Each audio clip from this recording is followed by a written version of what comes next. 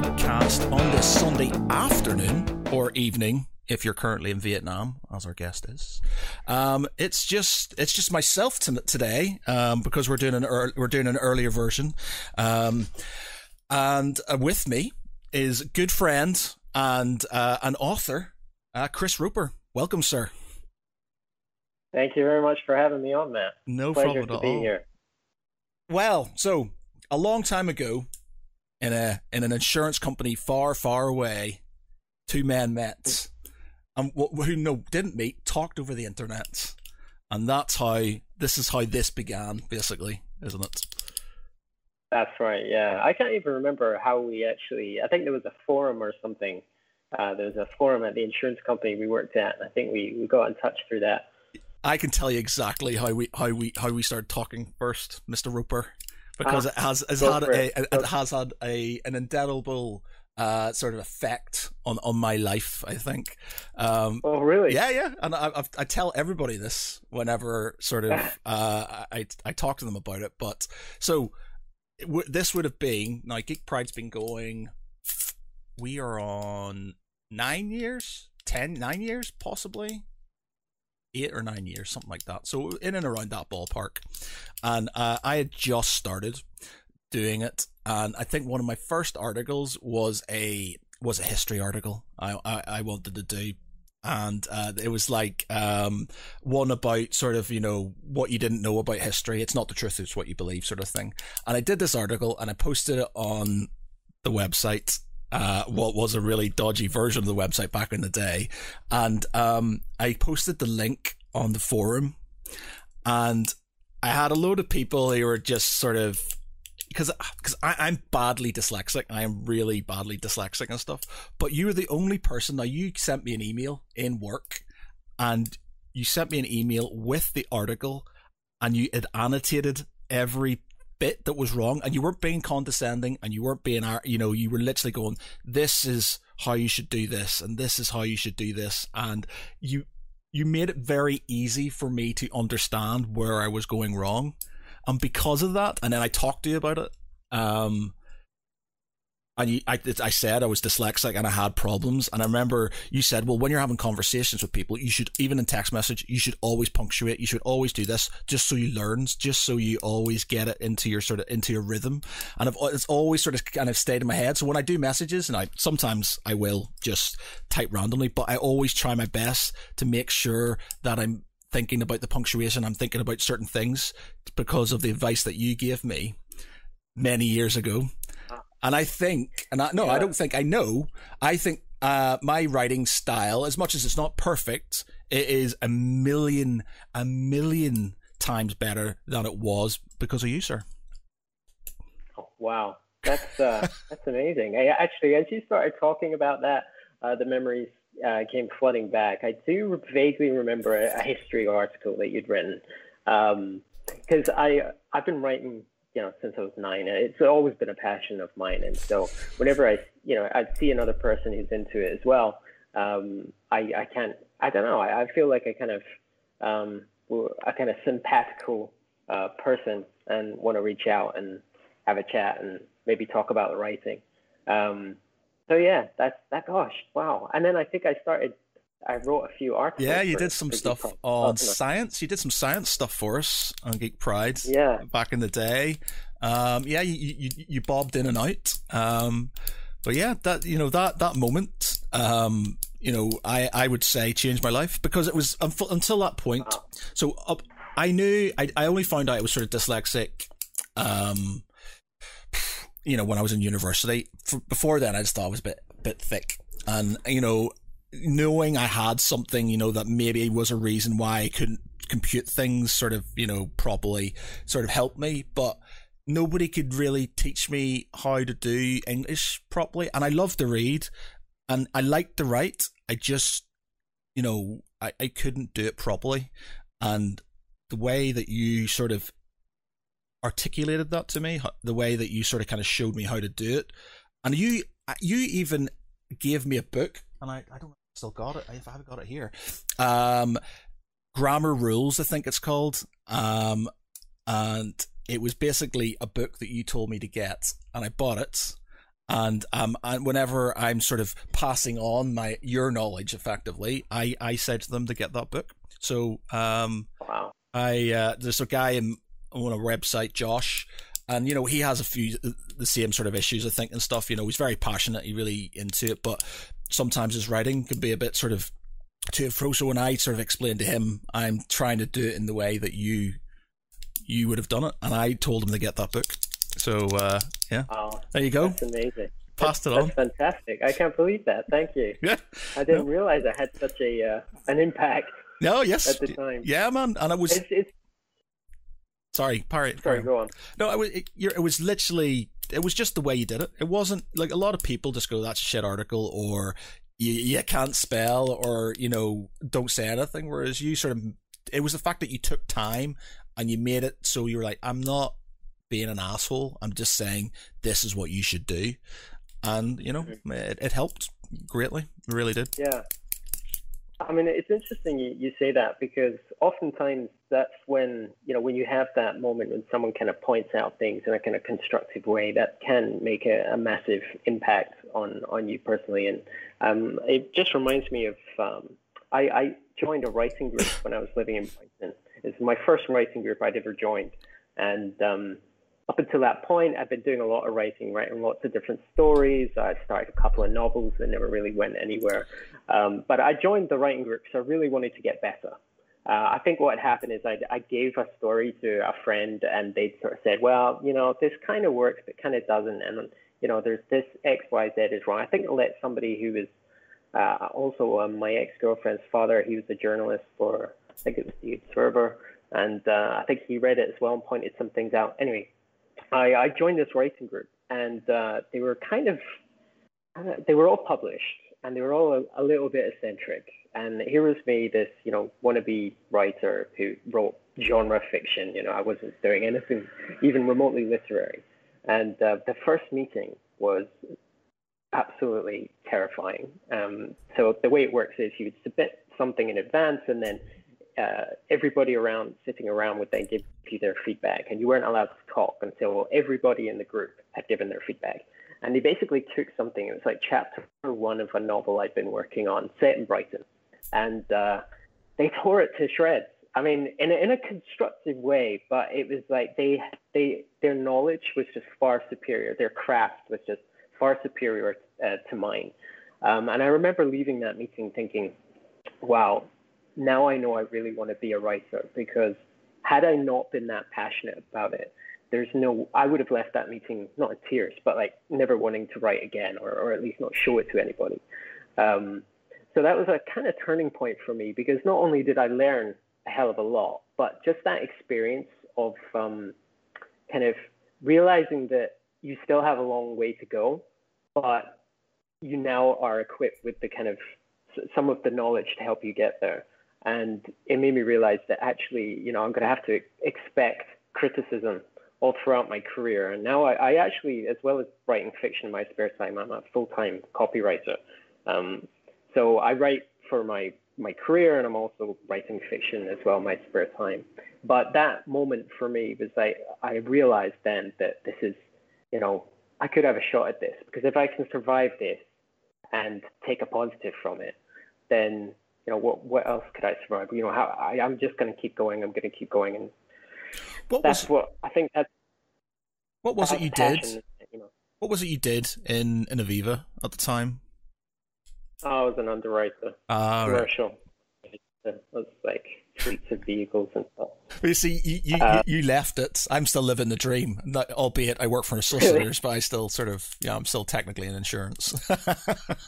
Oh, really? Yeah. Wow. Well, I do the tech side of things I went from fraud investigation to sort of helping do fraud tech stuff, which is I'm currently doing now. So, but it's still, it's still insurance.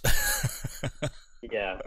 I mean, I think I was always a little bit ashamed to talk about what I did for a living when I was working at Aviva.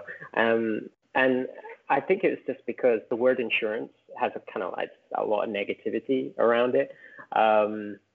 for some people anyway. It's also not renowned for being an interesting industry to work in. But that said, I work with some amazing people. I got to meet you, and also the work itself was interesting at times. I did underwriting. That's like risk assessment, and that's the skills that I learned there. I've applied to other things in my life. So I don't look back at Aviva and think, oh God, what a wasted decade of my life. Because it was one of those jobs you could come in, do your 8 hours and then leave, and you didn't have to think too much about it. You didn't expect it to work over the weekend. So it allowed me to pursue the writing in my spare time. So there are positives to it, for sure. I loved Aviva. It was just because, especially where we were. So we were in the centre of Manchester. It was a bit of a sort of, not a lads club, because there was a lot of we had a lot of girlfriends, within it. So we had a big group who we'd go out drinking after work. We were always sort of kind of doing stuff together. Our boss, a guy called Gordon Rogan, was awesome. My boss, Gordon Slater, and stuff. We had loads of, good people and stuff. So as a company, I think it was one of the best jobs I had. Now, my job at the minute's awesome as well. I went from having to do fee earning, which I hated, to not having to do fee earning and do something that I'm interested in. So I get to do spreadsheets and techie stuff, which I am quite interested in. I get to nerd out quite a bit, and my boss is really cool with that. And he gives me what I like, especially for my brain, is being given time to do things. So you're set sort of like targets, or you should do things, and you're given your own sort of, you're given enough rope to sort of kind of do your own thing. And if you hang yourself with it, that's what you do. It's your own fault. You're basically treated like an adult, and I like that. I don't like being forced into stuff. And I've had jobs where they're on you all the time to do things, and I hate that. It's if there's one way to stop me from doing something, is to get on my back all the time about it, because it's just it's not the way I work. I completely agree with you. And actually, I went into Aviva immediately after university. I was on a really low salary. I was like a junior underwriter. But my past experience with work had always been disappointing. I think I did every kind of crappy job you can imagine. I worked at McDonald's for a while. I did telesales. I think my low point was probably doing charity fundraising over the phone. I don't know if you've ever had that kind of job, but no. soul destroying. But it got me through university. I was kind of financing myself through university. I went to the University of Sussex, studied philosophy, forgotten everything about it now. And actually, whenever I tell people I've studied philosophy at university, I'm a little bit apprehensive that they're going to start asking me some seriously deep and profound questions that I'm completely unprepared to answer. That said, it was kind of a weird degree as well, because the first year was, I was only 17 when I went to university, and I think I found it really overwhelming, just that experience of being around lots of really smart people, and I was from Scotland, so it was kind of overwhelming. And then the second year I started getting into my stride, and then the third year I absolutely loved. But yeah, and that's why I stayed in Brighton. And I left the University of Sussex, got my job at Aviva, and stayed there for almost a decade, actually. Wow. See, that's where, with your accent, I wasn't expecting Scottish. I was expecting sort of Southern English and stuff. That's probably where it was. It's like, yeah, my accent now, it's, if you recognize that it was Scottish, that's a good thing, because most people think I'm American. Or you something. do have a bit of a twang. Yeah, I think it's just because I haven't lived in Scotland since I was 16.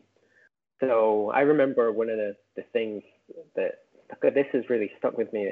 When I worked at McDonald's, it was probably my first year at university, and I'll never forget, I'd only been down south for maybe a year, and I used to say, like, the word cool, I used to say kill, like that. That's just the way we were saying it up in Scotland. And I remember this guy who was someone else I worked with at McDonald's, he said to me, it's not kill, it's cool. like this. And I was like, oh, okay. So then like I tried to kind of adapt my accent a little bit to try and sound a little less like someone from Scotland, a bit more like someone from the south of England, which is what you do when you're sort of 17 years old and you want to fit in. But yeah, since then, I mean, my accent it used to be really strong, but people can usually pick up a little bit of Scottish, or they say I think I'm American or Canadian or something. But yeah. I get American sometimes, though I've been told my accent hasn't sort of dipped too badly. It gets stronger when I talk to people from Northern Ireland, but a lot of my mates from Northern Ireland moved over to Manchester with me, so we kind of got that, we sort of kept that sort of Irish thing going on. Yeah. Yeah. Yeah, I mean, I also, because I taught English out here in Vietnam when I first came over here, I wasn't a copywriter at the time. That's what happened. I left the Viva and then I moved to Vietnam because I wanted to do something completely different. And I also wanted a job which would allow me to travel and invest a bit more time in the writing as well. And that's how I ended up in Vietnam. And I think sort of a couple of years teaching and really watching how you say things, enunciating correctly and everything, that probably had an impact on my accent too. I've got a friend who he's from deepest darkest sort of West Belfast, and he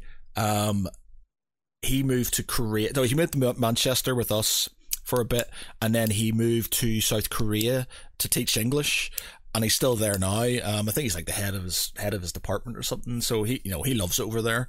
But every time he comes back and you talk to him, he thinks he's just speaking the way he speaks, but he has this sort of, like, every syllable is enunciated, and it's just like, how are you doing, Miney? And he's got this sort of weird Irish sort of twang, but it's like, hello, Matthew, how are you doing? And it's like every sort of syllable comes out, and it's just like, why are you talking weird? He's like, I'm not talking weird. It's like, you're talking weird. And he's just like, but it's just because he's teaching English, and I understand, because if I'm on the phone to people, I get called Martin. I don't know how Matthew sounds like Martin, but it's just like, hello, Martin. And I have to pronounce 8 like 8, because people, when I go 8, like in Northern Ireland, they go, what? And you're like, okay, sorry, 8 or water and things, you find yourself having to sort of change your accent because people are just like, I don't understand. Speak English. It's like, I am. Yeah, I'm very much like you. As soon as I go back to Scotland, or if I'm around some of my Scottish friends, then the accent comes back. Also, if I'm drunk as well, which is weird. I could be around the most. I could be around a bunch of Vietnamese people, and even if I've been drinking, I'm going to start sounding more and more Scottish. I can sense it myself. It's just weird. Like my inner Scotsman's trying to get out. Do you speak Vietnamese? Một chút. Yeah, a little. Ah, cool. Little. Cool. I mean, a little. Yeah, I can speak a little. My wife is Vietnamese, so not that she speaks like really good English, so we very rarely speak in Vietnamese. But she studied in the UK, so she's really fluent. We've never really had much of a need, except her mother. She doesn't speak any English at all. So I try to have very basic conversations. She'll ask me like, "Have you eaten?" And I'll say yes. Because everything here, like the language and everything, it's all around kind of social events and gatherings and stuff. So normally you don't go and nobody says, "Hey, how are you?" They say, "Have you eaten?" They say "Ăn cơm chưa," which is "Have you eaten rice yet?" And that's kind of the way they greet. So I'll have basic conversations in Vietnamese with my wife's mother, but aside from that, it's pretty. I mean, I live in Ho Chi Minh City, formerly Saigon, cool. So there's a lot of lots of people speak English here.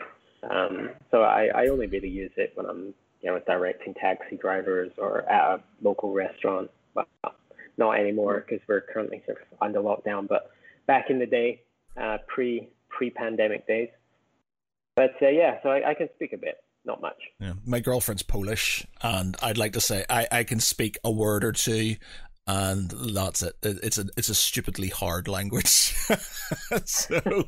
she's yabbering away in Polish, and I'm just like, And the only thing I can sort of kind of pick up is if she's angry, she'll say kurwa, which is a swear word in Polish, and that's it. It's like, you swore in Polish. She's pissed off. So that's funny, that isn't it? That because my wife, she's the same. She taught me the swear words, but she hasn't taught me anything else. That's it. It's always the swear words first. Always is, yeah. Yeah, Vietnamese is really difficult to learn as well because it's a tonal language, and the variations between regions are so vast that sometimes, Vietnamese don't understand other Vietnamese from different parts of the country, which is kind of the same in the UK, I guess. If you've got someone speaking a Scottish brogue trying to speak to someone from the south, it might be quite difficult to understand everything, but it's a little bit more pronounced here, so that even different cities or, the differences can be quite big, even if, the town or the village or whatever is just 100 miles away, say.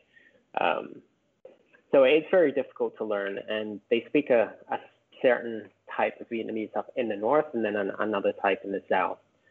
So when I was trying to learn initially, I was learning the northern dialect, and I would practice with Nga, my wife, and she'd be like, well, what are you saying? I'd say, well, I'm saying this because it means this. She's like, oh, we don't say it like that. I'm like, oh, right. I might just stop learning the northern dialect then and just try and pick up some southern words. But it's not as common. You don't find as many learning resources on the southern dialect. I don't know why. I just can't get my sort of my head around some of the pronunciations. Like, she'll say something and I'll try and copy her, and I in my mind I'm like, I'm saying exactly the way you're saying it, and she's like, no, you're not. And it's like, and I'm sitting there trying to repeat herself, and she's just looking at me like, what are you saying? And it's just like, I'm saying it exactly the way you are, and you're not. And it's like there's a subtle sort of like way they either roll their tongue or some of the sort of words, sort of letters sort of work together, and I'm just like, yeah, like chesh, or it's not chesh, but I say chesh is meant to be like hello, but and she said shish, and I'm like, Chesh, I said that, and she's like, no, it's not that, and I'm just like, all right, I'm giving up. I'm not speaking Polish. Yeah, it's the same with me, and I think she gets frustrated sometimes because for her it's just so much easier to speak English. So if I'm kind of trying to get my point across in broken Vietnamese, she'll just immediately switch to English. So it's not exactly helpful, but there you go. Yeah. Right, okay. We've had our catch up. What you're here for is you're writing. So you wrote a book, which, and I apologize profusely, I've forgotten the name of. 1 minute, I've got it on my phone here actually, Bertha. I've still got it on my phone. Yeah. That was so Vestige. Vestige, that was it. Vestige, yeah, or Vestige, yeah. That's right. So that was that was kind of a 100% earnest attempt to write a really good story. It was just a novella. I think it was about 55,000 words. And I had this idea for it. I sat down and wrote. I got into the habit of writing, which is really important, that you sort of get into a habit and do it every day. And I was doing that. So every day I would come home from work, I would have my dinner, and then I would go straight to the computer and write. And it was also, at the same time, a bit of an experiment. So I wrote this just before I joined this writing group. And I wanted to see, well, could I do it? Could I write something of novella length? Would people enjoy it? Could I publish it, like self-publish it on Amazon? Because back then, that was pretty early days, I think, for the self-publishing industry. So I wanted to do it, and I made the cover and everything myself, and I sent it. I published it. I shared it with all friends and family and everything, and people bought it, and got some good reviews, got some bad reviews, and then I think it was maybe a year and a half to 2 years later, I sort of looked back at it, and you do get a lot of perspective on your writing when you leave it for a while. And when I came back to it, I was like, okay.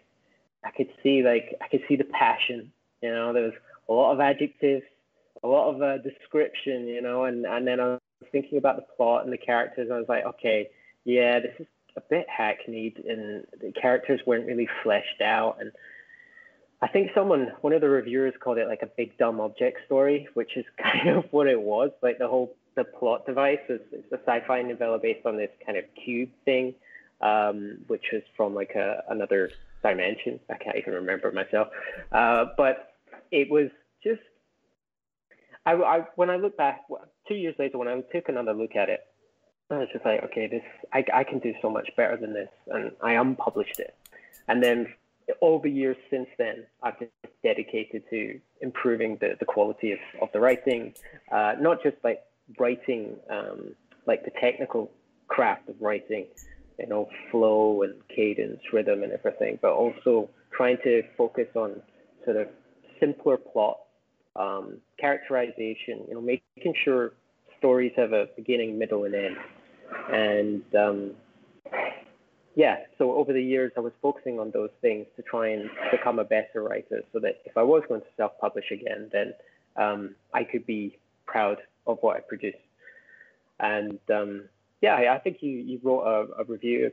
I quite enjoyed it, man. I remember reading it when I was in Egypt at the time. That would have been 2012-ish, something like that. Yeah, that's right. Yeah, it was 2012 is when I published it. Yeah, about 2012. And I enjoyed it. I remember sort of the end of it.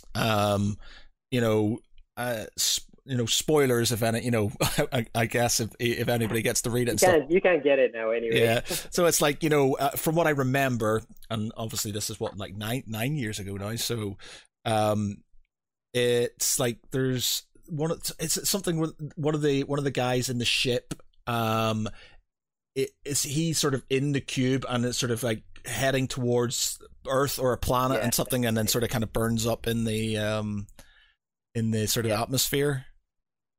That's right. Yeah. Yeah. So that always stuck with me, because I thought, it was quite a good sort of end, and in my mind, I was just sort of, at the time when I first watched, like, oh man, one thing I hate is doing reviews for books, and it's because I like to read books in my own time, and so when I feel like I'm being forced to read them, the review stuff, I don't feel like I'm giving it a good shot. But once I got into it, I was like, I just sat there for like literally, every night for like two to three nights when I was there, and I was quite engaged by it, so I really enjoyed it.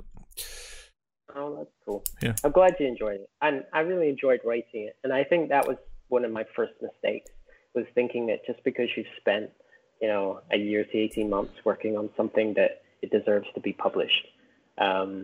I think a lot of writers make that mistake in the beginning, especially now Amazon's made it so easy to publish. So you've got people now, the market is just flooded with kind of low quality writing, and people are publishing short stories, like one short story of, maybe like 5,000 words, and charging like £3 for it or whatever. And interestingly, though, this is what I kind of love about self-publishing. This is why I've opted for that route rather than trying to get published through a sort of mainstream publisher. And that is that you can build a solid readership no matter what you're writing about. And I think that's kind of cool, because it almost democratizes writing or publishing to an extent. A lot of publishers can be like gatekeepers in a sense.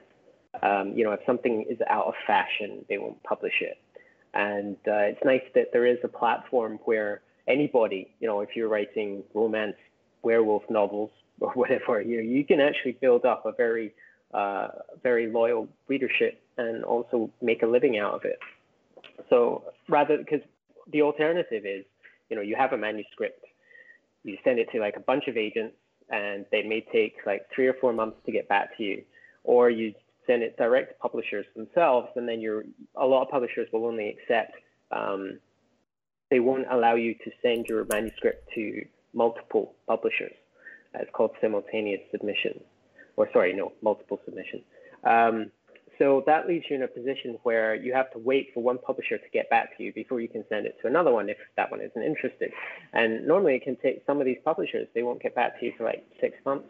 I remember I submitted a short story to a publisher that got back to me 18 months later. So you think like you could grow old quite quickly waiting for publishers to get back to you. So that's another reason why I think the ebook self-publishing as an ebook is a good idea if you want to just thrill people with stories and give them something to enjoy, and you don't have to charge like a lot of money for it.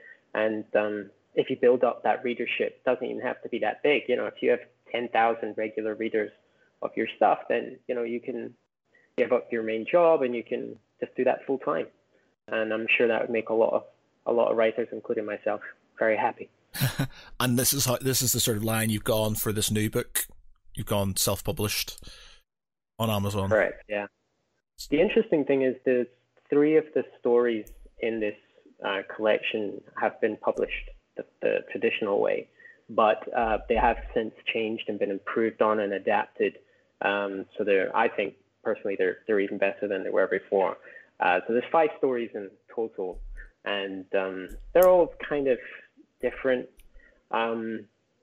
Horror, I guess you'd call it horror. There's a lot of gruesome dismemberments and things in there, but I do try and make the stories kind of psychological as well. So it's kind of like creeping dread, and instead of like blood and guts every page, because I think that kind of lingering sense of fear, that kind of horror, that creeping horror is what I love personally. Stuff like I was thinking of the movie Hereditary, or any of Ari Aster's work, actually, the Midsummer. I love these movies because I think he's found a new way of scaring people that doesn't rely on jump scares. And I think a book should be able to do that as well, rather than just being blood and guts and ghostly apparitions in the hall. It should also be something that really gets under your skin. So that's what I try to do with these stories. That's why I quite like the Blair Witch Project, because it was, at the time, there was no monster, there was no ghost. It was just everything was in your own mind, and you were basically scaring yourself. Absolutely. And that for me... Sorry, I was just going to say that what you said it hits the nail on the head for me personally, because one of the first horror authors that I got into was M.R. James. He wrote those. He's written a bunch of horror short stories or ghost stories, and there's one in particular called "Oh Whistle and I'll Come to You, My Lad," and it absolutely terrified me. And what he does is, in his stories, you never really see what the monster or the ghost or whatever. You never really see it in its fullest. And I remember reading him talking about writing and saying that once you show whatever the beast, the baddie is, or the monster or whatever, as soon as you show it in its physical form, it loses all its power. All its potency is just gone. And I think that sometimes it's fun, to get to see something like that on screen, especially if it's something really imaginative. But I think horror, when you want to really creep people out and scare them, then it's everything around that is what's scary, not this, horrible, disgusting looking thing. So yeah, the Blair Witch, like you say, is exactly that. You don't see the witch at all, but it's just everything around the story. The environmental storytelling in that movie is incredible as well. Everybody's scared of the woods. You take someone out into the woods, we just have this natural innate fear of the woods, and we hate the dark as well. We've got a natural innate fear of the dark and what we can't see, what we don't know. And I think movies like Blair Witch and that whole documentary style, while it was still new, it's incredibly effective. Paranormal Activity, they did it pretty well as well. You don't really see anything. When I'm not as affected by horror movies as I used to be and stuff. When I had sort of any sort of kind of belief, I was probably a bit more, and now being a sort of pretty staunch atheist, my viewing of horror movies has changed somewhat. I don't sort of have as much effect on me, but Paranormal Activity scared the shit out of me. When she gets dragged out of bed, when she literally gets dragged out of bed and trailed down the hall, I was like, I'm out. I'm out. I'm done. Yeah, yeah. That was absolutely terrifying. I remember there's a scene as well in the movie The Conjuring where there's two children are like sitting up in bed, and one of them is like staring into the corner of the room, and she looks absolutely terrified. Like she's, the tears are coming, her face is like all distorted. She's like this, and the girl next to her is her sister. It's like, what's wrong? What's wrong? She's saying, it's looking at us. It's looking at us. She's like looking into this, and then the scene changes, and it's just this kind of slow focus in on this dark space, and it's absolutely, like, I remember watching that and kind of moving backwards as that was like going in. I was like moving back. It's like, I don't want to see it, but your mind creates all sorts of stuff, and I love it when directors and authors, they can really harness that in scaring you. And that in Paranormal Activity as well, what really scared me was like the footprints.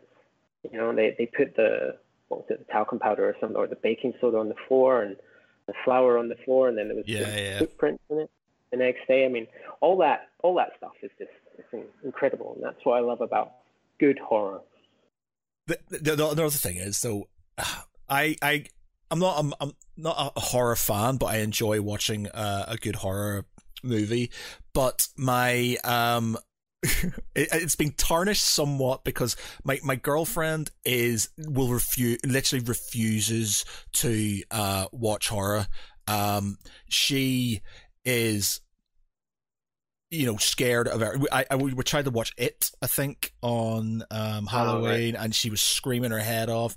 We tried to watch Aliens and stuff. She's screaming her head off, like literally curdling screams. And because she is so because she's so petrified of anything ever so slightly scary. Like, we were watching Modern Family once, and there was a Halloween version, and she jumped at that.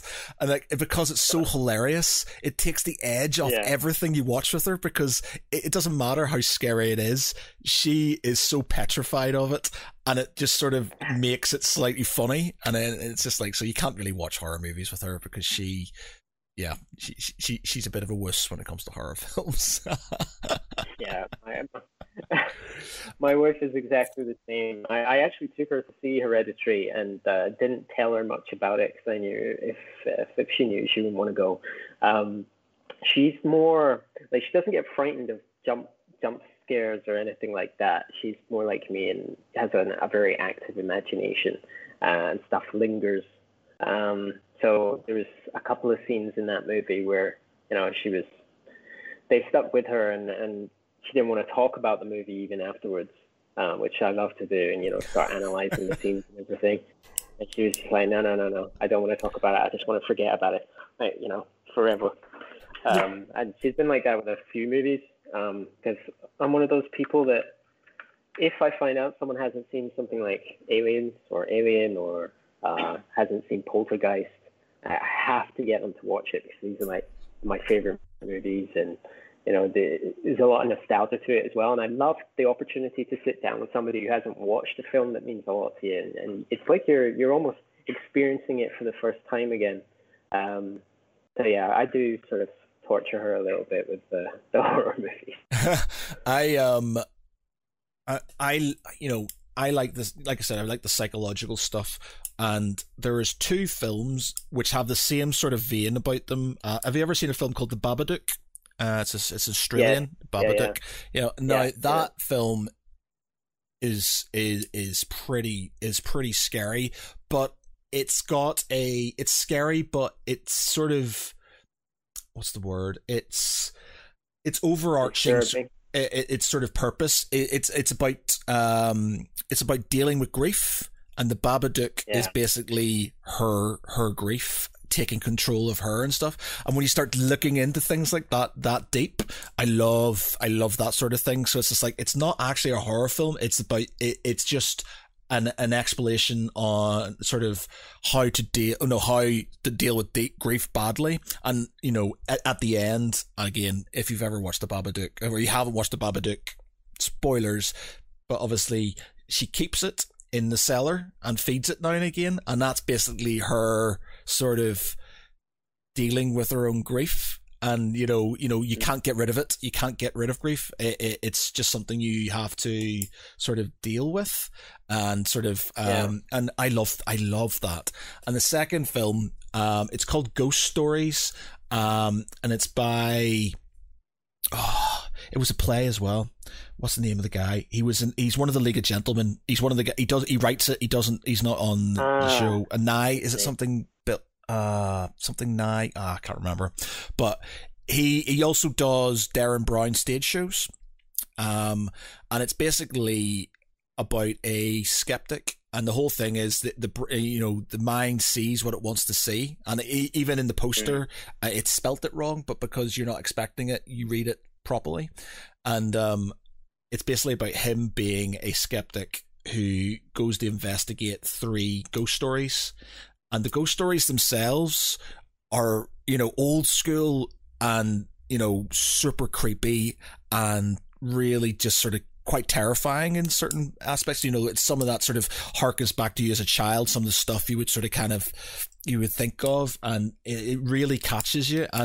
But each one has these interlocking parts that sort of, when the end happens, and I'll not ruin the end for you, because the end has this massive sort of curveball.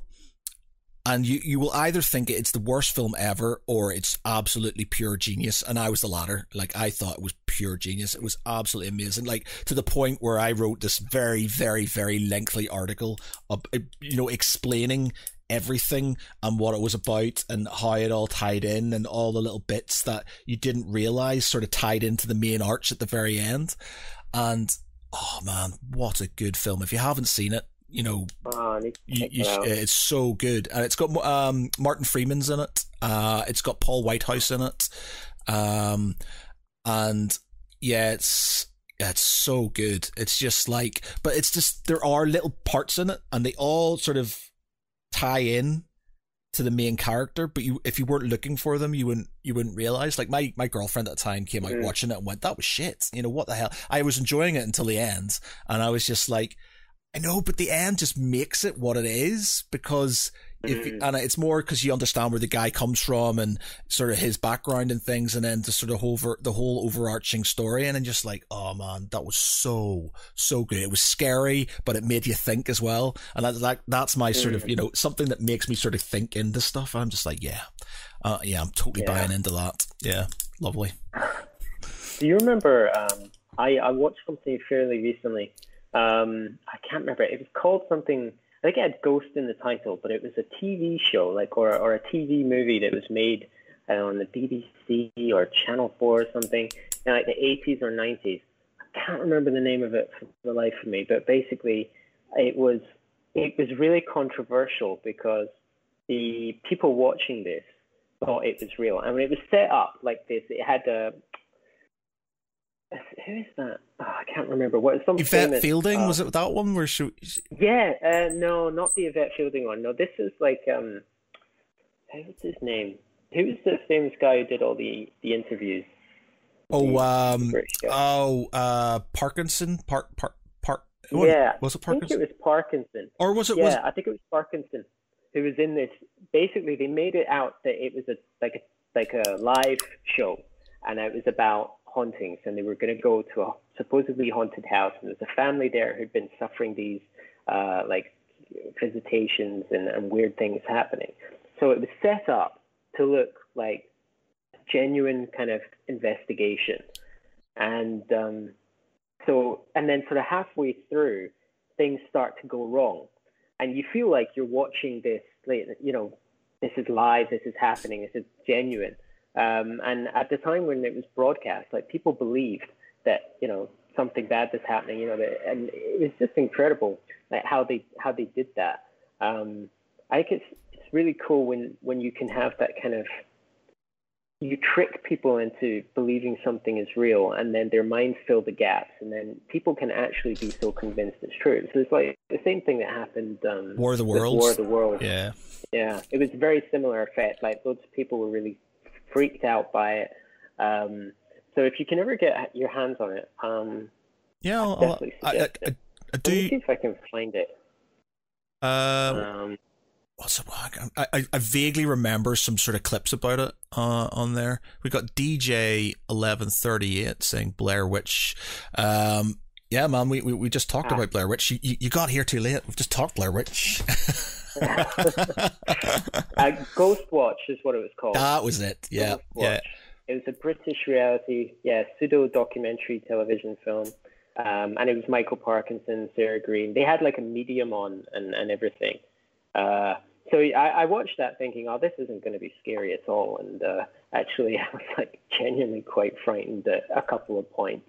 Yeah. I'm not going to spoil it for anybody, but if anyone's listening or watching this right now, like, do track it down and give it a watch. DJ says people thought Blair Witch was real. I'm in the USA. Well, the whole documentary style thing. You could believe that.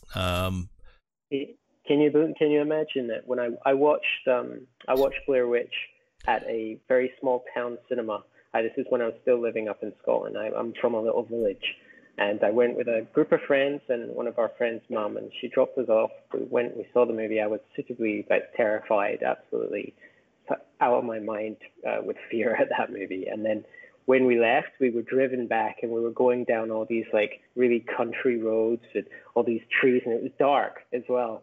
And I remember somebody lived on a farm at the time, and they had to get out of the car and like walk up this lonely lane, and there's like no lighting or anything. They had like a little torch, and I was just thinking, they're about to replay the movie themselves right now. I was terrified for them. But they were fine. I'll one up you there. I went to see it in with my girlfriend at the time. I would have been about 17, maybe 17 or 18, I think, at the time when it was out. But I went to see it in Glengormley, and just outside Belfast. I came back. I was in my mother's car, and I live in a small village in the middle of nowhere called Ballycarry, and it's like the land that time forgot, and it's got this old sort of like farm building, which I think they used to use as a courthouse or something back in the day. And they used to hang people from it. And just up the road, there's an old farm building where they used to say, that's where the Banshee lives. The Banshee lives there. And, when you've just come to see the Blair Witch Project, and my mother's car at the time decides to stop right outside that building, just as I sort of, I think that I got a flat tire. I had to go and sort of get out. And I've never changed a tire so quickly in my entire life. I was literally this old, gnarly, run-down farm building, trees all around me freaking out, trying to put a sort of a tire on to get out of there. I've never been so terrified in my entire life. But, I know. I think a lot of people in the countryside probably didn't rush to go and see that movie. But that was just incredible marketing, wasn't it? Yeah. It was kind of all set up that these were genuine tapes that were found, and they used completely unknown actors, and it was really, really well done. And there was far too many copycat movies after that, but I think there were one or two exceptions which were pretty good, and Paranormal Activity was one. But what I was going to say actually was one of the stories in this collection that I published is actually based on something that what's it called, by the way? Because you keep on saying what it is. But... The book? Yeah. It's called Fearful Lands. Fearful Lands. Available on Amazon? It's on Amazon. You can get it in the US or the UK. I think it's in most countries, but it's in English.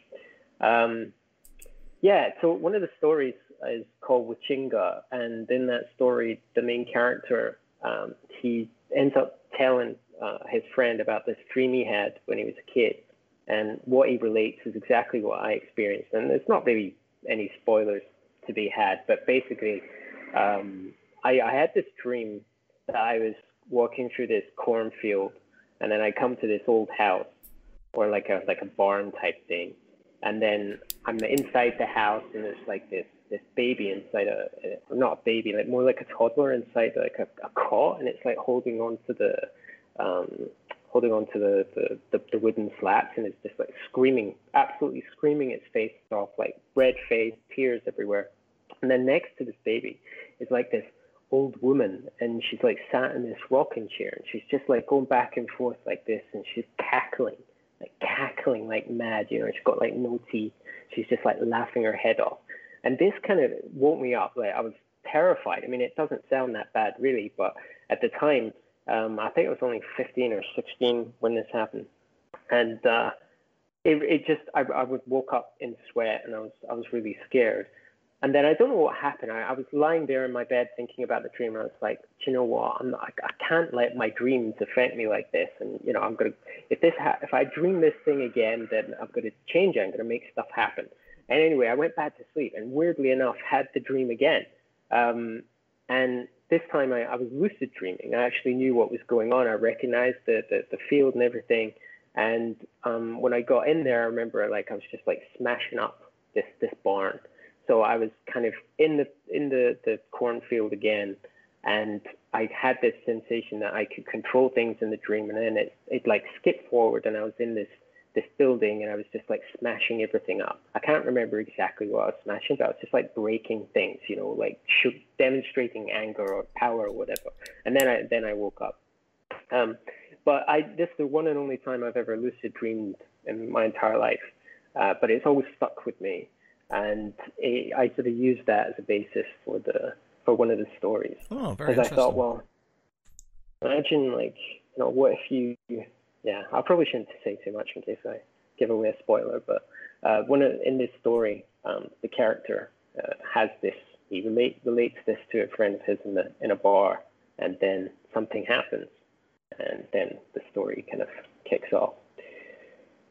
I think I used to like, my dreams wise, I generally don't sort of remember much about, but as a child, I used to have a recurring, and I think this is the only time in my life I've ever had a recurring dream, but I used to have one. My grandfather and my grandmother used to live in this old, sort of, it's a big house, and they had this old staircase, and I can visualize it now, but it was like quite dark wood, and I would always have this recurring dream of falling down these stairs, and at the top of the stairs there was like this blue face, quite an old, gnarly looking blue face, sort of laughing at me as I sort of fell down these stairs. And it used to scare the shit out of me, like as a child especially and stuff, and I was very reticent as a child to sort of go up these stairs on my own when I was a kid, because there was always like that blue face is at the top of the stairs, and it's weird. It always sort of kind of stuck with me, and it's the only time I can sort of remember at least of a dream recurring, and it was odd. That's terrifying. I think the worst dream I ever had, and I must have been so young, maybe 9 or 10 or something like that. But it was, do you ever have, it happened when I had like a really high fever, and it was like night terrors, except they were happening in the daytime. I've had night and my terrors. mum, I speak to her, Jesus, they're terrifying. I remember speaking to my mum a couple of years ago about it, because my memory of it was like waking up and being in a sweat and just kind of looking in the corner of the room and screaming for my mum. And she told me afterwards, like when she came in, that I was saying that there was like a dark man standing in the corner of the room. And like it just, the thought of that, like a child, when you're running a fever and you're obviously sick, and like you do start having these weird hallucinations, and they last with you. I mean, I still remember that. I still waking up and seeing this. I don't remember seeing anything. I just remember staring into the corner of the room. But like kids tend to have these night terrors, don't they, when they get sick? And I think it's awful. I had them, like I used to have night terrors, and I had them till quite late on, to be honest. Like I sleepwalk now and again now, but I'm of the present of mind to know that when I get into because when you have them, you think it's real. The hallucinations are real. It's very, very real in your own mind. And obviously, if in the odd time I do sleepwalk, I always sort of flick my light on as a sort of a first automatic sort of safety thing is, lights in my mind, that gets rid of, darkness and stuff. So I put light on, and then my mind starts rationalizing that was a dream, blah, blah, blah. And then I realized, it was a dream. But as a kid, there was 3 times, I had night terrors that were like, my parents were scared for me and stuff, because like there was one, I climbed out a window. I thought something was chasing me, and I climbed out a window in the rain, to the point where my parents put restraints on all the windows in the new house my dad built, because they were afraid that I might sort of try and climb out the window. I never did that again, but I just remember sort of climbing out the window. It was raining, and thankfully the rain sort of woke me up slightly, because I was like, why am I outside in the rain? The second one was, I woke up, and it's my own fault. I was watching Pet Sematary 2, I think, when I probably shouldn't have been. And I woke up, and I heard this howl, and the howl was the dog, the wolf in that film, and it was sitting in the corner of my room, as real as I am talking to you now. That's how it felt there, and it looked at me. Its eyes flashed red, and I shat myself and literally ran full pelt, screaming my head off down the corridor and stuff. And my parents were like, everybody in the house just panicked and ran out and grabbed me, and you're okay. And I'm sitting there like just petrified. I don't think I calmed down for like a good half an hour, because I was just like, that thing was going to get me, and in my mind it was real. And the third one was when I was doing my GCSEs, and I was obviously stressed, like super stressed, and it was odd because I'd been watching Ghostbusters, I think, and not like Ghostbusters is scary, but all I remember is waking up and looking at my chest of drawers, and slime was coming out of the chest of drawers, and then there was faces coming through the walls and stuff, and like again it was that real that I just and as a teenager I was like 16, 15, 16, I ran and jumped in my parents' beds. I was that scared, and I was just like, they're like, whoa. So my dad's going, oh my god. My mum's like, it's okay. I'm just like, can I sleep in here tonight? But yeah, and like, man, yeah, that's terrifying. Yeah, but it was, and it's as real as it is. Like you in your mind, yeah. And you can tell, like, with people who have sort of mental disorders and stuff, and how they can believe things. But, and I can understand that, because when I'm in that, when I was, and again, I haven't done it in a very long time, but at the time, it was real. Like, I felt, if those things had got me, they would have got me. If I could have touched them, that was that tangible, it was that real, so. Yeah. It's like that, sounds a bit like sleep paralysis. When some people, they wake up, or a part of their mind wakes up, but the rest of their mind and body is asleep. So they can't move, but they feel like pressure on their chest. It's normally accompanied by hallucinations. And the hallucinations are, to the person suffering it, completely real, like you're describing. And that always terrifying. Luckily, I haven't suffered from anything like that, but I can imagine it must be harrowing to go through an experience where you not only can you not move, but you're kind of trapped in your own mind, and the things around you, what you see, are as real to you as anything else you experience during your waking moments, except you're not awake yet, and that's it's crazy. It's mad though. This shows you like the fragility of the mind, and how it sort of like when I. Even like small, insignificant sleepwalking episodes when I was younger, in your mind, like this is a really bad one and stuff, but it's like, I was a teenager, like 18, I was probably 18, I think, I'd been up playing computer games till stupid o'clock. I found that if I was overtired, and I had a lot of stimulus in my mind, that's when I would sort of do it. So I kind of know how to not do that anymore. But I remember sort of waking up on top of my girlfriend who was scared. And I was like, what's happened? And I had basically thought that she had a spider in her mouth, and I was trying to get the spider out of her mouth, and she didn't know what was going on, and I was freaking out, and in my mind I was like, I'm trying to save you from this spider that's in your mouth, and I when I explained it to her afterwards and stuff, she knew that I sleepwalking, she was fine, but it was just like, it was just those things, you could zero control, but in my mind it's just like, there's this thing in your mouth, I'm trying to get it out, and it was just like, it's bad times. Yeah. Jesus. Yeah, so you don't have this anymore, right? No, it's just like, I get if I'm super tired, like overtired to the point where you can't sleep, I might sort of get up suddenly, like I'll bolt up. I think that the most I've done recently is sort of bolt up.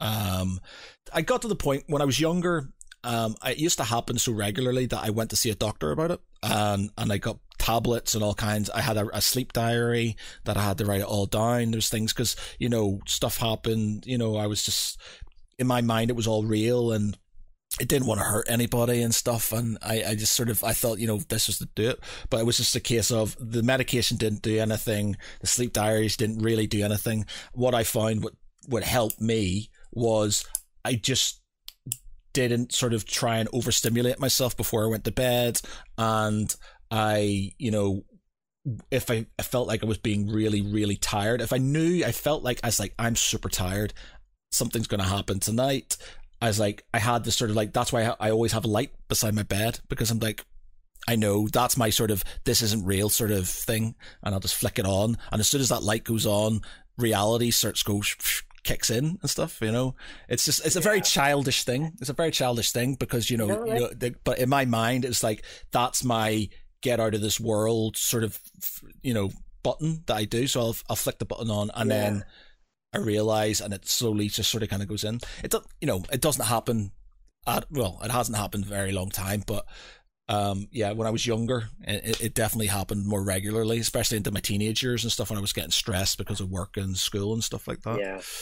But weird stuff. It's interesting that it's almost like that movie Inception, when they know they're dreaming, they have that little icon or a spinning top or something that's very personal to them, and for you it's like flicking the light switch. That's what gets you out. That's how you know you're dreaming. Yeah, and it's just like, it's weird, and the thing is, my house in Northern Ireland, like, it's not as bad, I think, when I'm in, you live in like a city, or you live like here where I'm on a main street, there's lots of lights plying in, so it's always pretty light outside, so I could see. But my parents' house, it's in the middle of the country, there is no lights. When the lights are out, it is literally pitch dark, it is darkness. And so I always have this sort of light beside my bed in my parents' house, when I was younger, just in the off chance.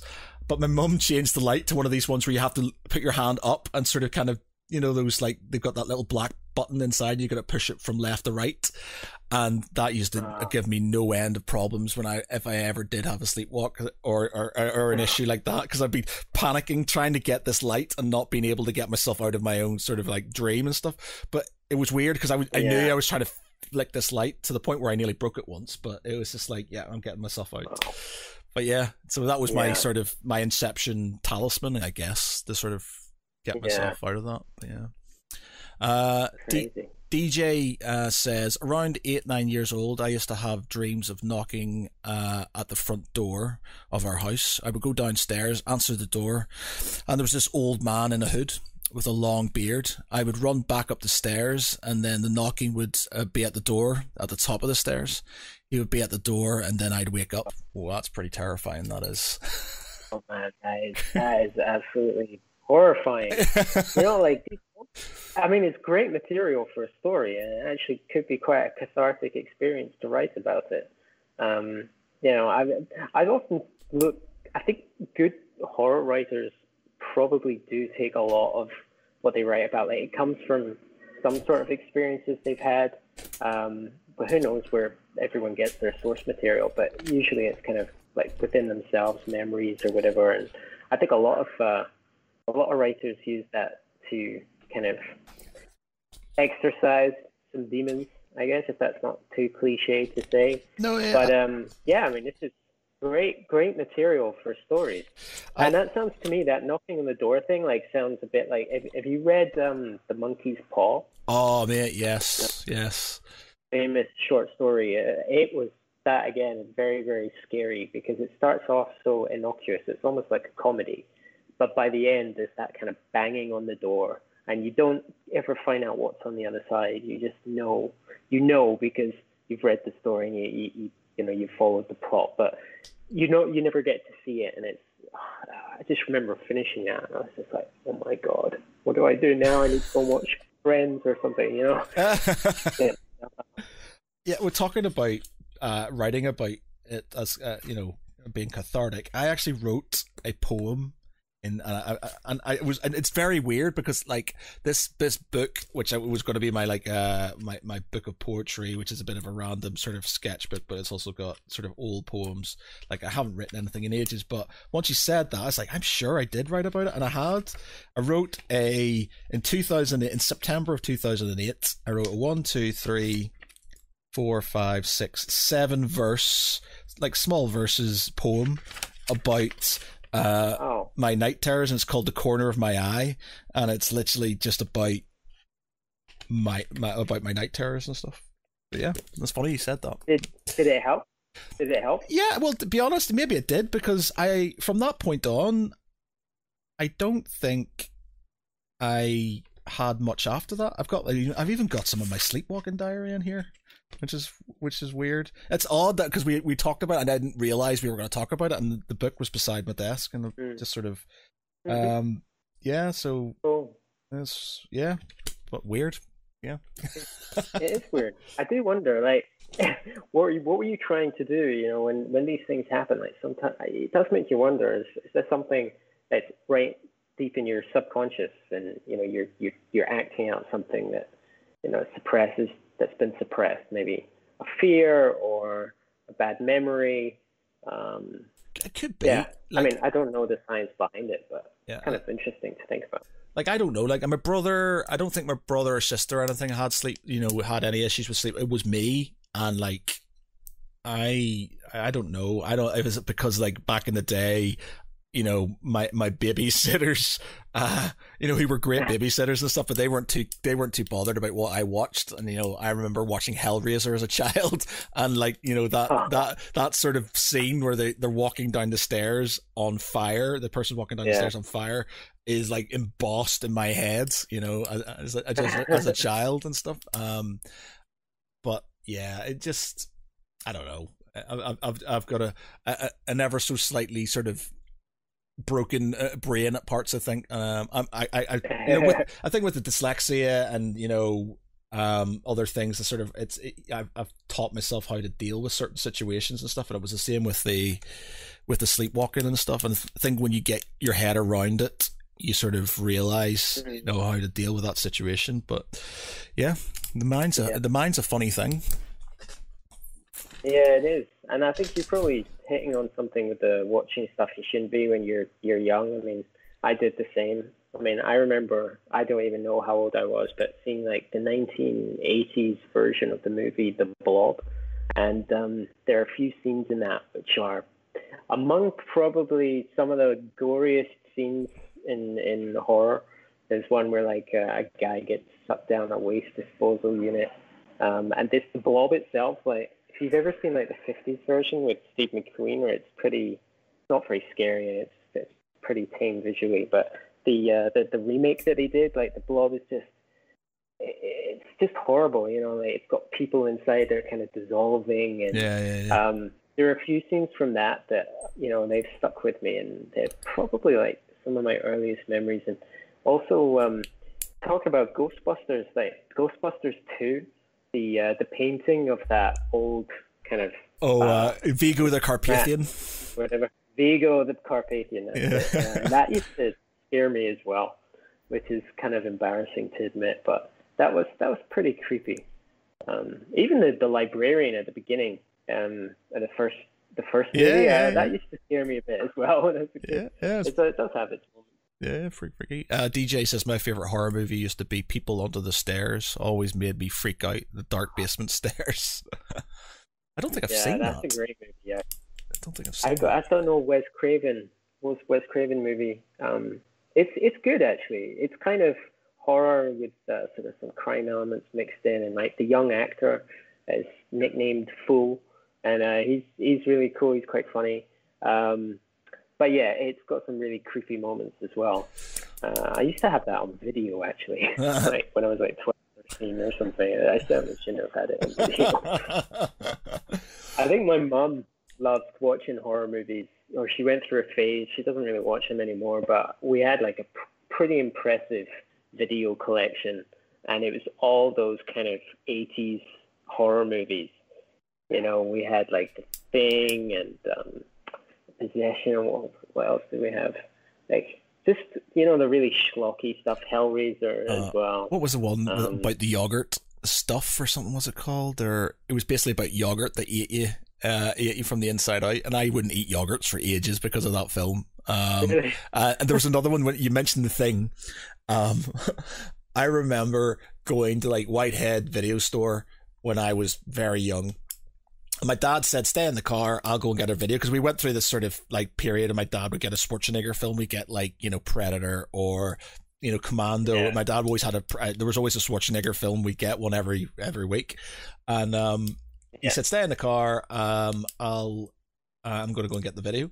But me being a stubborn child, but no, I'm not. And I walked into the store, the video store, eating like a fudge bar. So I'm sitting there eating this fudge bar, and it was at the exact time they were watching The Thing on the screen in the video store, and it was the point where the guy does the compressions on the chest, and the guy's chest turns into teeth and bites his hands off. And at that very moment in time, I'm sitting there with this fudge bar in my mouth going, yeah. And I looked at the fudge and I went, yeah. And I swear down, man, would not eat fudge until I was 20 something. Like literally just had that sort of that scene and that fudge bar interspersed to be this thing that I never wanted to happen again. And yeah, and I wouldn't eat fudge bars for a very long time. It was weird. I think that's one of the worst scenes in the movie as well, in terms of, you know, visuals. That was a bad one. Yeah. So the book, is it 5 stories, did you say? Yeah, 5 stories. It's about 40,000 words in total. Most of the stories are 8,000-9,000, so it's about half the length of a novel. And can you give us a quick sort of synopsis of each story without spoilers? Yeah, sure. So the first one is called The Watchman, and it's about kind of a lonely rifleman on a beach who's kind of watching out for these, I don't want to say, but it's like a threat that emerges from the sea. So it's quite kind of, I guess it's kind of more action based, but it's definitely got horror elements to it. And second one is Wichinga, which is the one I spoke about briefly. Is based on a dream that I had when I was younger. So this guy, he has this dream he's talking about with his friend, and then he decides to go on a journey to kind of discover the truth of this dream. And yeah, I won't say anything more than that because that might spoil it. The third one is Anathema, which is kind of, I remember when I sat down to write that, it's changed a lot since the first draft, but I'd finished reading, I think it was Blood Meridian by Cormac McCarthy, and I was trying to inject some of that, his kind of beautiful, the way he writes about really horrific things, but using really beautiful poetic language. And my first draft was, you know, a bit of a mess, but I was kind of trying to do that. And it's about the plot's about this guy. He's an unnamed settler of a new land, and he's carrying this burden with him in a sack. You don't know what it is, and he's taking it to this place. And you just kind of start learning things about why he's going on this journey, and you know, what's in this place he's going to. It's like a forest, but it has like some, you know, sort of mythical things to it as well. And it's kind of it mixes together themes like loss and redemption, vengeance. It's pretty bloody. And after Anathema is Daydreamer, which is about a guy who has real severe sleeping problems, and he ends up becoming addicted to like sleeping tablets and alcohol, and he keeps having these visions, and it's the story is about him and how he learns what these visions mean, and how he kind of copes and learns the truth of his insomnia as well. And then the final one is Sundogs, which is the one I wrote most recently. And it's about a group of cannibal, it's like a biker gang made of cannibals who are trying to get this little girl. So she's like surviving by herself in the woods, and you learn how she's surviving sort of towards the end of the story. But she's kind of out in the woods, and this cannibal biker gang come across her, and they try and obviously capture her and eat her and stuff. But she has some sort of special skills, shall we say, at fighting back. Yeah, and that's it. We're probably not giving the best synopsis there, but I don't want to give away too much because they're only short stories. Kind of hard to give a synopsis without giving away some sort of severe. So the Fearful Lands is called. Yeah, Fearful Lands. So they all kind of very much based around like different landscapes. So some are set in kind of more country settings, forests. One's like a mythical forest. One's just like standard woods. And then you have one set in a city, one set in the deep south, and then another set in kind of by the sea. So I think I wrote The Watchmen, the one set beside the sea, when I was living in Brighton. And it started off because I was thinking, sometimes I used to walk down Brighton Beach, especially when it was really bad weather. And I used to just love standing on that beach, like big coat on, scarf and everything, and just look at the sea, because it was just so vast and violent. You know, when it was pouring with rain, I used to love that. I was the only one down there half the time, but it kind of inspired me to write the story about somebody who was alone, standing on the beach, and kind of trying to defend it against something that was coming out of those tumultuous waves. And then the others, they've been developed now for about 2 or 3 years. So they've gone through many different drafts. I'm a member of a writing group here in Saigon as well. And it's done the rounds here.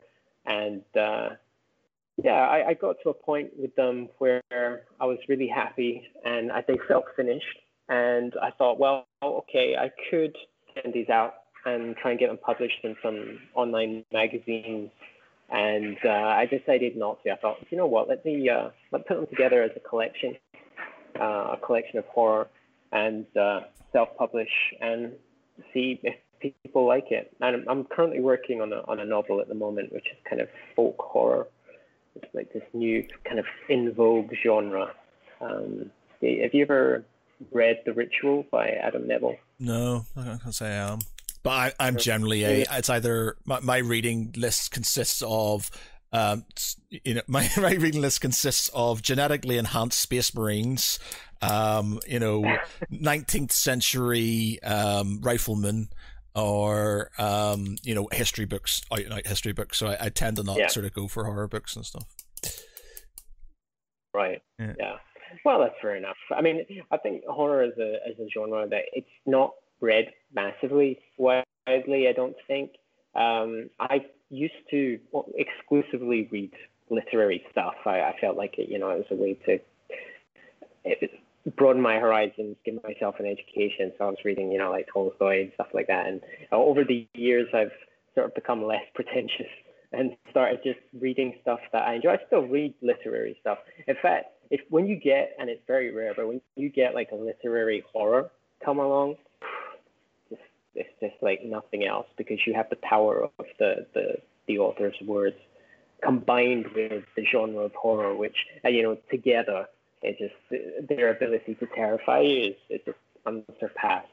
But I now generally do read quite a lot of genre fiction, and I think there's absolutely no shame in that. I mean, you just read what you enjoy. Yeah. And I try not to limit myself too much. I know. Well, I find myself like my boss, as much as he'll deny it, is a massive nerd.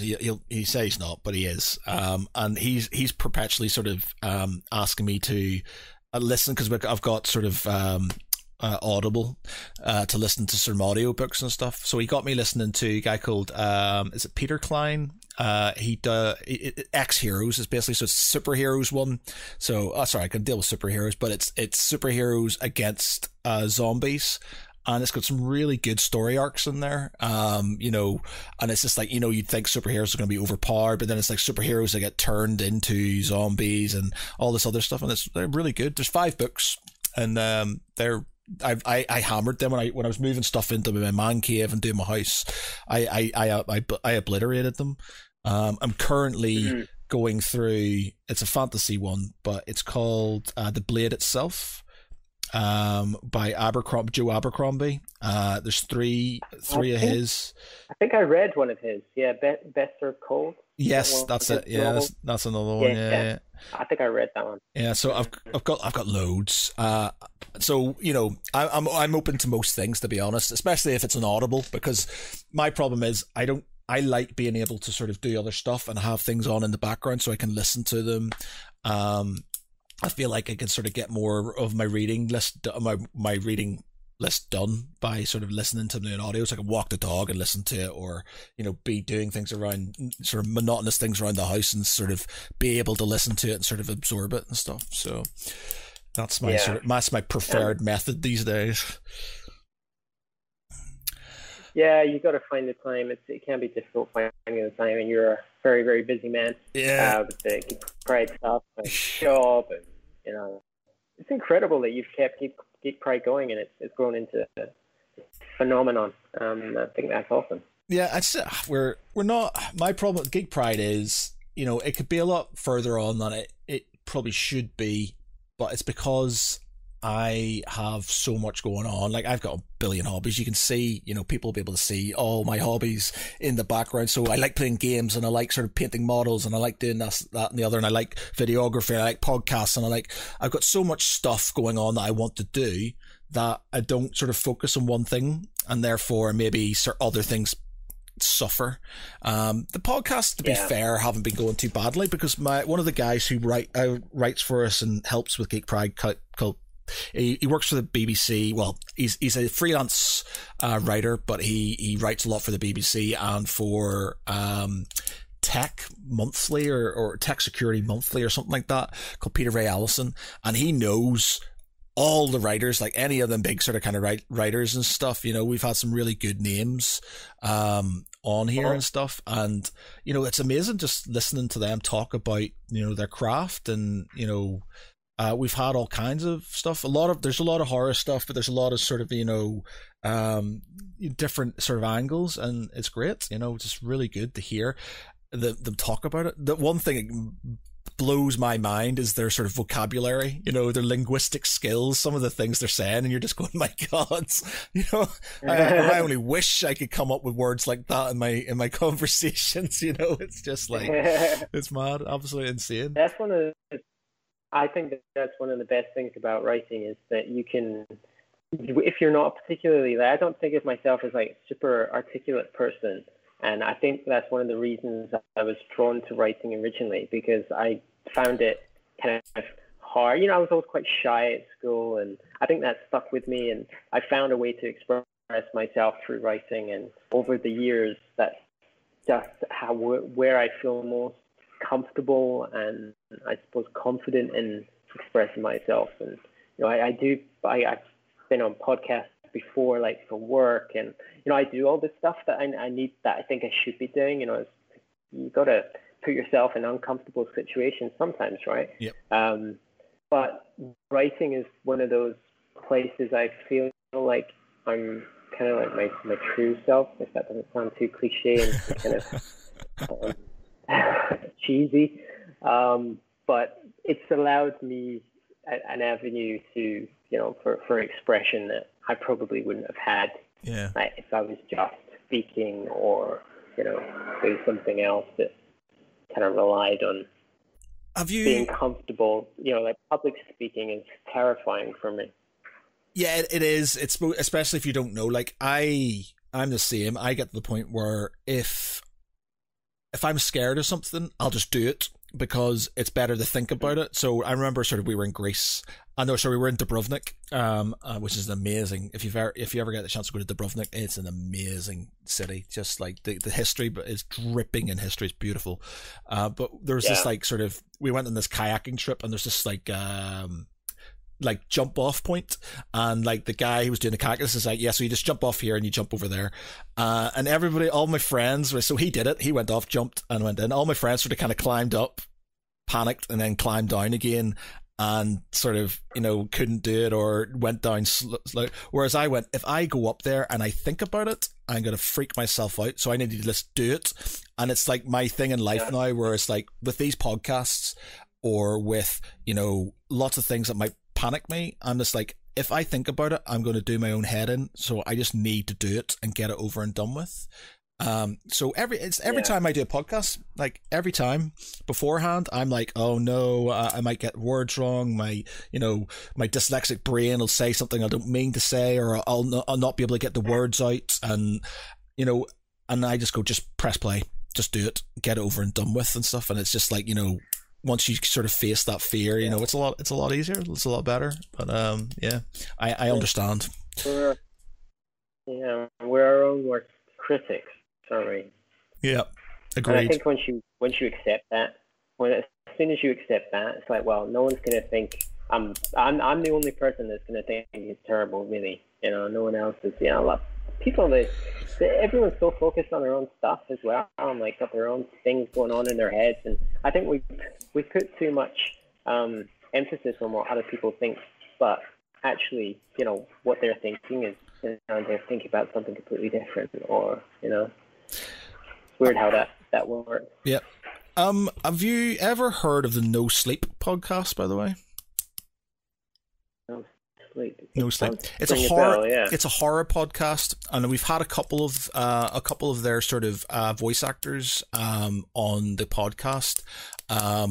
And you know, I've got some on my backlog of things I need to listen to and stuff. But it's by all means, from what I've been told from some of the other Geek Pride guys, you know, amazing. And you know, listening to them like talk about their craft and, you know, what they do, and putting on voices and things like that. But it's like a horror podcast, and they have like, it's an acted out horror podcast, so they have a story and they have different voice actors who voice it and stuff. So that'd be worth giving it a go.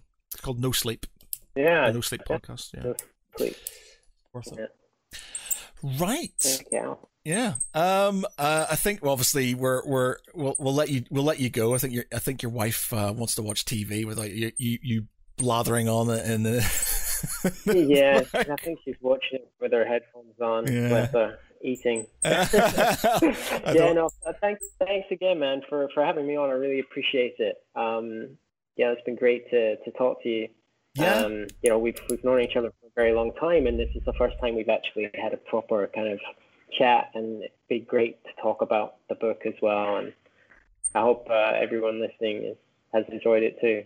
Yeah. Well, DJ says, I enjoy